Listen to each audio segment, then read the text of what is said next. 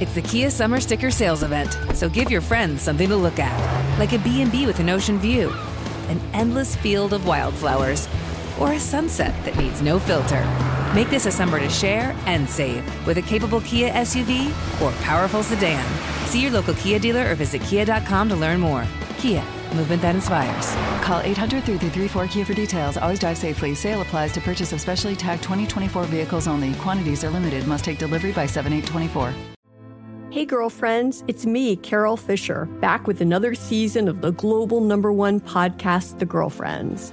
Last time, we investigated the murder of Gail Katz. This time, we're uncovering the identity of the woman who was buried in Gail's grave for a decade before she disappeared. Join me and the rest of the club as we tell her story. Listen to Season 2 of The Girlfriends, Our Lost Sister on the iHeartRadio app, Apple Podcasts, or wherever you get your podcasts.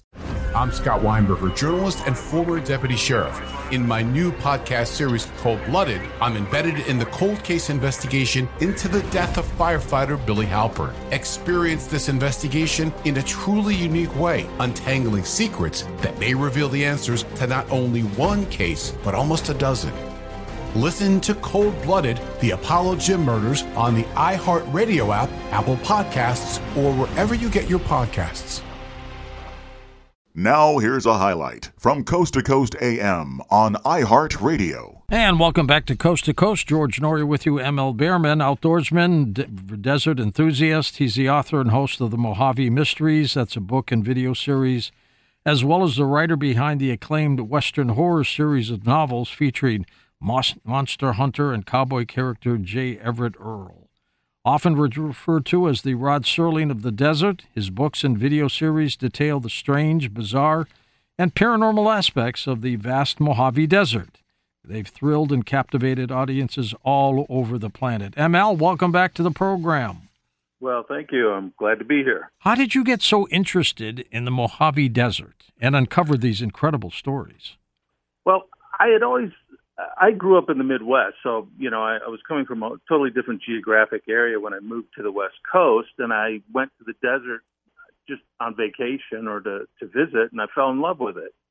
I decided to move there. And once I moved here, I started meeting local people. And always being a history buff and a fan of bizarre things and crazy stories, I started hearing things from people that were very intriguing. And then, once you spend enough time by yourself out in the desert, you start to encounter things of your own, which add to the equation.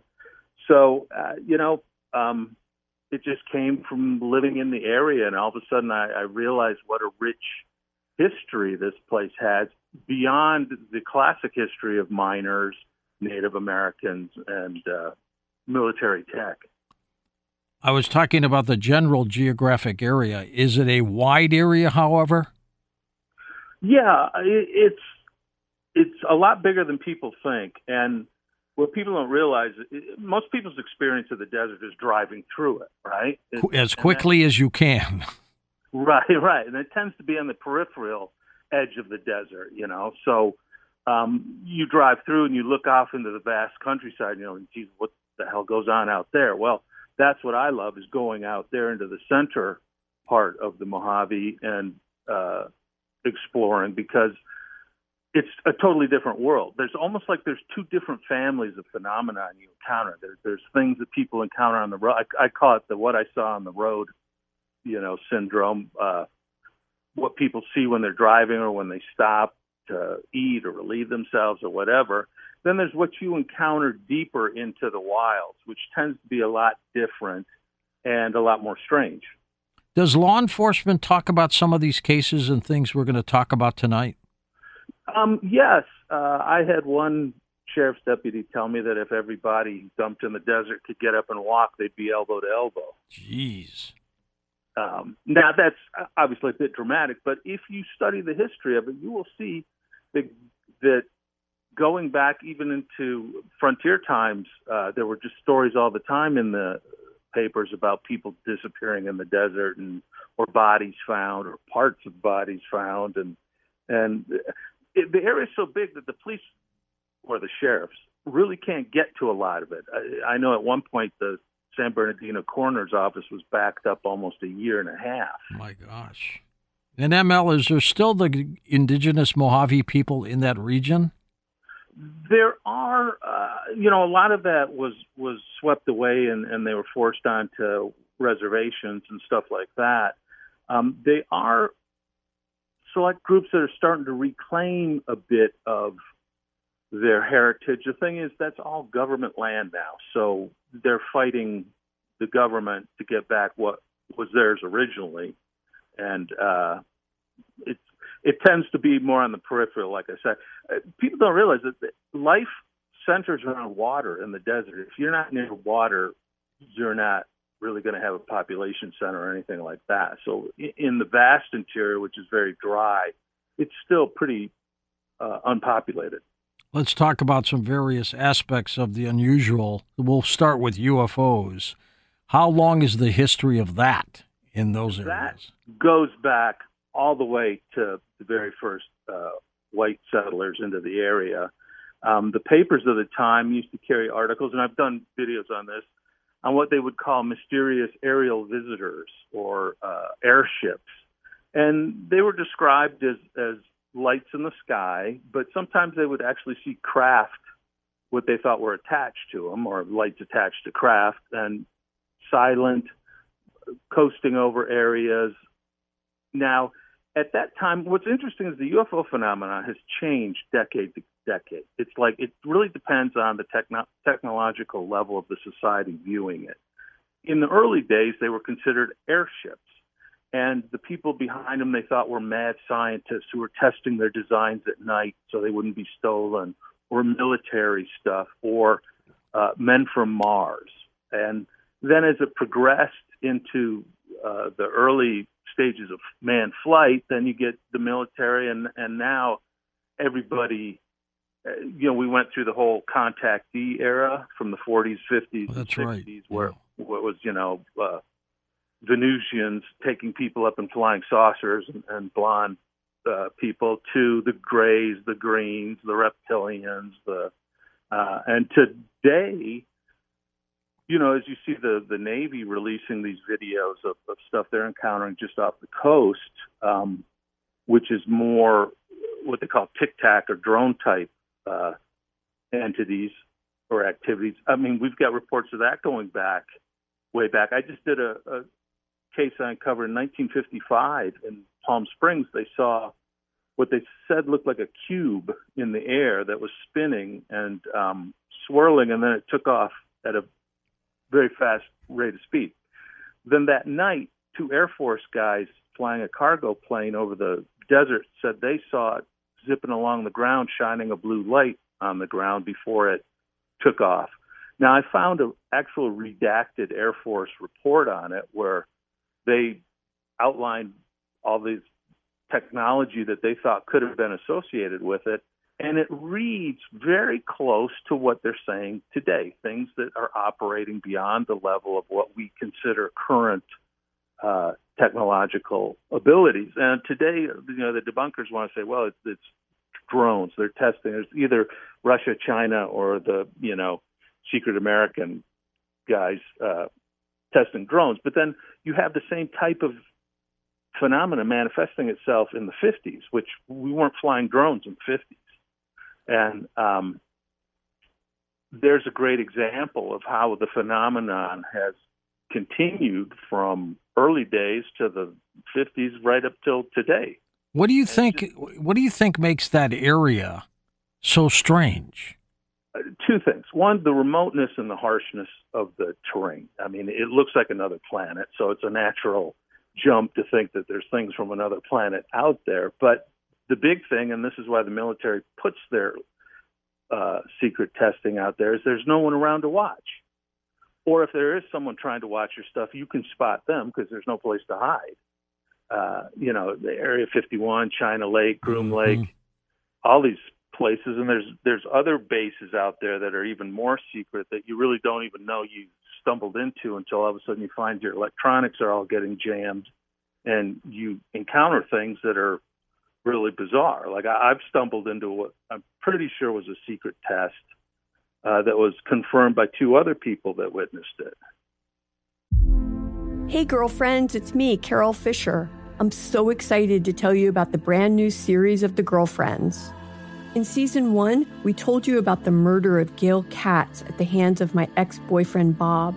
At one point, a woman's torso washed up on Staten Island and was misidentified as Gail. She spent 9 years in Gail's grave, and then she just disappeared.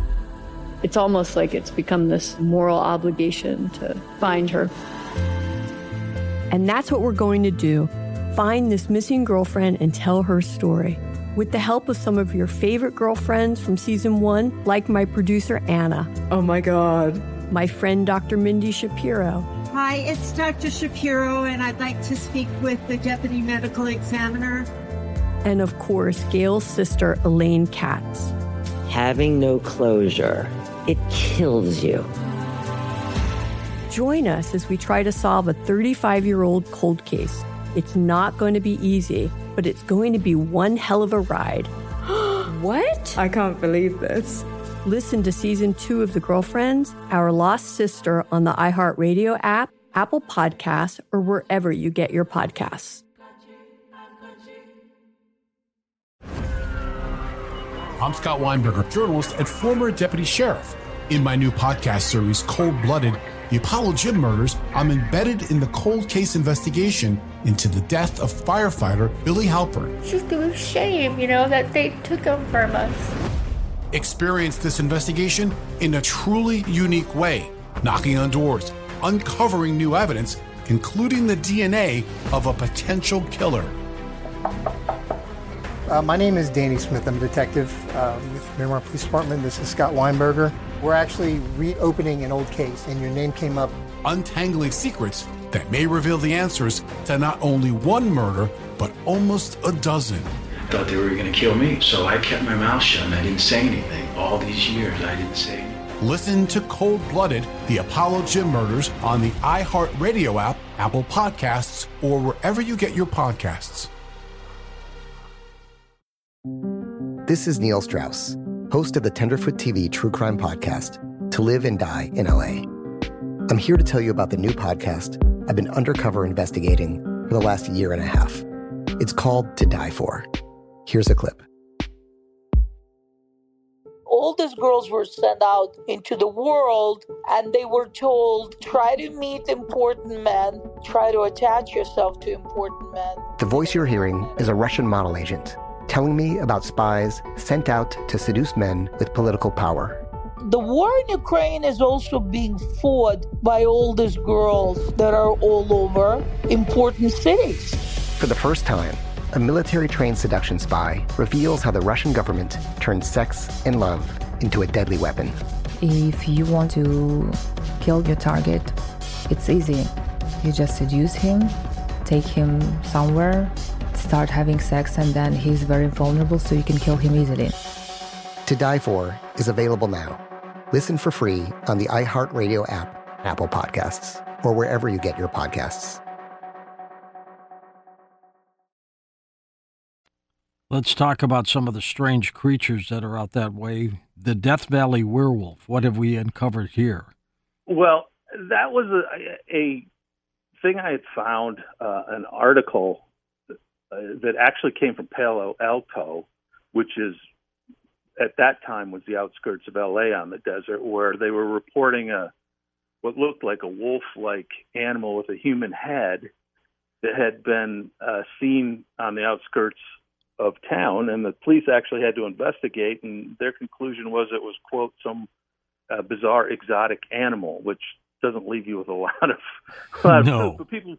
Now, that I published that, and then I got reports from a couple people. One guy that was up in Death Valley, and he said one night driving back through Death Valley, he saw what he said looked like, I guess, what today they would call a dog man or a werewolf type entity, some thing that looked like canine but would go to two legs as it ran at times. And he had seen it by the road and watched it run off through the desert. And then someone else a little farther south had reported the same thing, that they had stopped to relieve themselves and saw this thing sitting out on a ledge watching them. And when they moved back to their car, it stood up and ran off. And they described it as looking like a werewolf. So I ran with the Werewolf of Death Valley as a title. But it's some sort of creature that people that see it say it shares characteristics of canine and human. I mean, there's something strange going on out there. There's no doubt about that, is there? Well, see, here's the thing. We've got, when I first moved here, people would be talking about the Yucca Man or the Hairy Man or the Elder Brother, which was their version of what classically sounds like Bigfoot, or at least some sort of hominid creature. And I thought at the time that this is, okay, of any place it's not going to be is the Mojave Desert, right? I mean, it just sounded too crazy. But I met so many people that had told me stuff, and then I myself found tracks on 4 different occasions and photographed them, and I've shared some of the photos, some I haven't yet. But they led me to some really bizarre stories by people, and I don't know if I got time to tell you. Oh, yeah. One right Yeah, now. absolutely. Okay. Sure. This is one of the things I love about doing this. I'm sure you're the same way. Is when I hear stories that start with, I never told anybody this, or this was too weird that I just didn't want to share it with anyone because they'd think I'm crazy.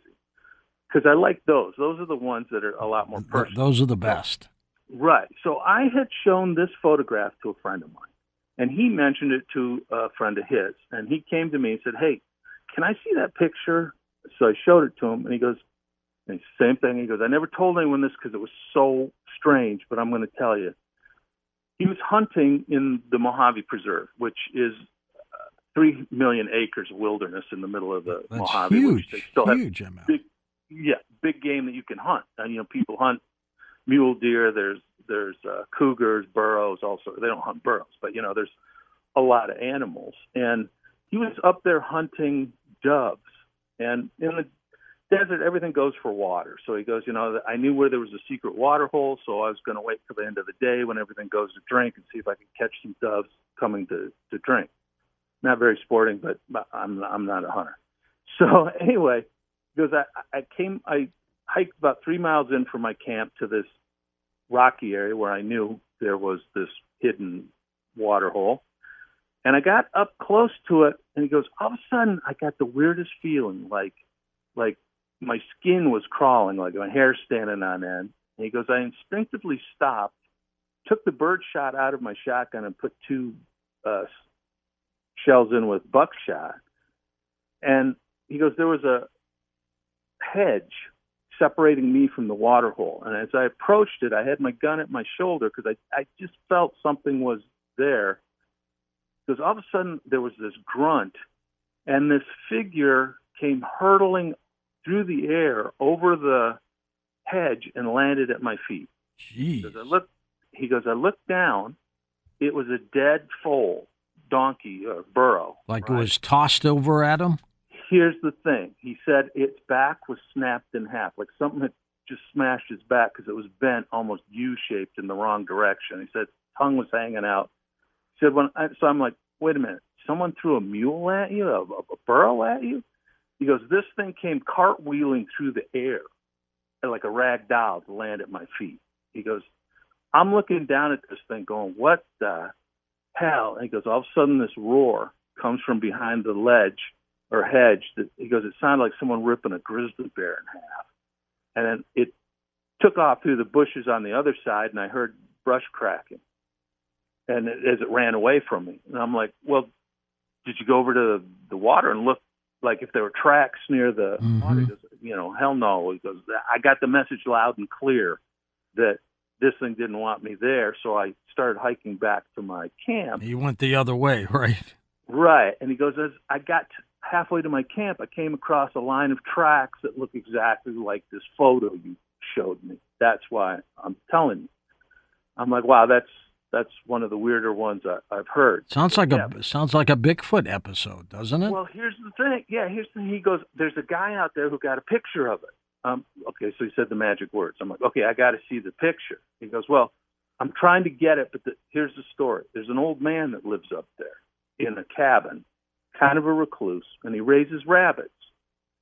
Something was stealing his rabbits, and he had them in a hutch out back, stacked cages, wire cages. He goes, whatever it was tripping the door latch and taking them. It wasn't like it ripped open like a bear would do or a coyote. He goes, something was actually going in there. And, so the old man did the old trapper's trick of sprinkling a can of flour around the cages to see whatever was coming, if it left tracks. And sure enough, 2 nights later, it had come and it left tracks. And the tracks were these large human-like prints with big toes and, real flat front of the foot. And, what you would say is classic Bigfoot lore. So the old man decided to go into town and get a trail cam. So he went in, he got a trail cam, brought it back, set it up, and he also sat out on his porch for a few nights with his shotgun because he said he had also heard some roaring up in the hills, which he had never heard in like almost 20 years of living there. It was just this one summer. And came out the next day, and something had triggered the camera, and he had 3 photos, 2 of which just show an empty thing side of the. And you've seen these photos though? Well, here's the thing. I was trying to get him, and I go, well, what was he goes, the one that you can see the outline of a shoulder and like the side of the head as it's reaching into the cage. I'm like, you got to get me an interview with this guy or a copy of the photo. And he goes, okay, I'll try. And came back a couple weeks later. He goes, the guy doesn't want any publicity because he showed it to me. He showed it to some people in his family, and they all ridiculed him. And he doesn't want some guy spreading it on the internet. So I was like, oh boy, there's a classic. The photo you would have had to have put it on your YouTube channel, right? Yeah, well, I did a video on it anyhow called The Rabbit Snatcher, because that's what the guy was calling it. That I just didn't have the photo to show, but I had everything else, and I had this guy's. I didn't tell about the mule that the guy told me, but there's an example of some sort of animal out there that people are still trying to explain or at least come to terms with. And these guys, ML, they're not lying. You can tell when you talk to them. Yeah, well, that's the thing. If I'm going to make up a story about running into some creature out in the desert, why would I say it through a mule at me? I mean, exactly. Or steals rabbits. Yeah, exactly. You would immediately go like, yeah, okay, sure. Now, one set of pictures I found. I was on, I think, your show with Ian, and I showed them, and they had Dr. Jeff Meldrum on, who was a Bigfoot. Oh, he's good. Locomotion specialist. And he looked at one set, he said he didn't know what they were. The other ones he said he thought might have been a 4-legged animal running, and as all 4 feet came down and contacted the ground, it blew out what made it look like a giant footprint. And I had a whole track of them. Now, at the time, I'm like, well, okay, I guess that's one interpretation. Now, a friend of mine found some more a mile away from where I did in the winter in the snow, and you can clearly see toes on these. So it wasn't a 4-legged thing. Listen to more Coast to Coast AM every weeknight at 1 a.m. Eastern, and go to coasttocoastam.com for more. Hey girlfriends, it's me, Carol Fisher, back with another season of the global #1 podcast, The Girlfriends. Last time, we investigated the murder of Gail Katz. This time, we're uncovering the identity of the woman who was buried in Gail's grave for a decade before she disappeared. Join me and the rest of the club as we tell her story. Listen to Season 2 of The Girlfriends, Our Lost Sister on the iHeartRadio app, Apple Podcasts, or wherever you get your podcasts. I'm Scott Weinberger, journalist and former deputy sheriff. In my new podcast series, Cold Blooded, I'm embedded in the cold case investigation into the death of firefighter Billy Halpern. Experience this investigation in a truly unique way, untangling secrets that may reveal the answers to not only one case, but almost a dozen. Listen to Cold Blooded, The Apollo Gym Murders on the iHeartRadio app, Apple Podcasts, or wherever you get your podcasts. It's like the police knew who he was before they got here. From iHeart Podcasts. The medical school dean at USC was leading a secret double life. He's breathing right now? Yes, he's absolutely breathing. I'm a doctor, actually. A story about money, power, and corruption. When people fall in line, they fall in line. Looking back, I realized, everyone knew. I'm Paul Pringle, an investigative reporter for the LA Times. Listen to Fallen Angels, a story of California corruption on the iHeartRadio app, Apple Podcast, or wherever you get your podcasts.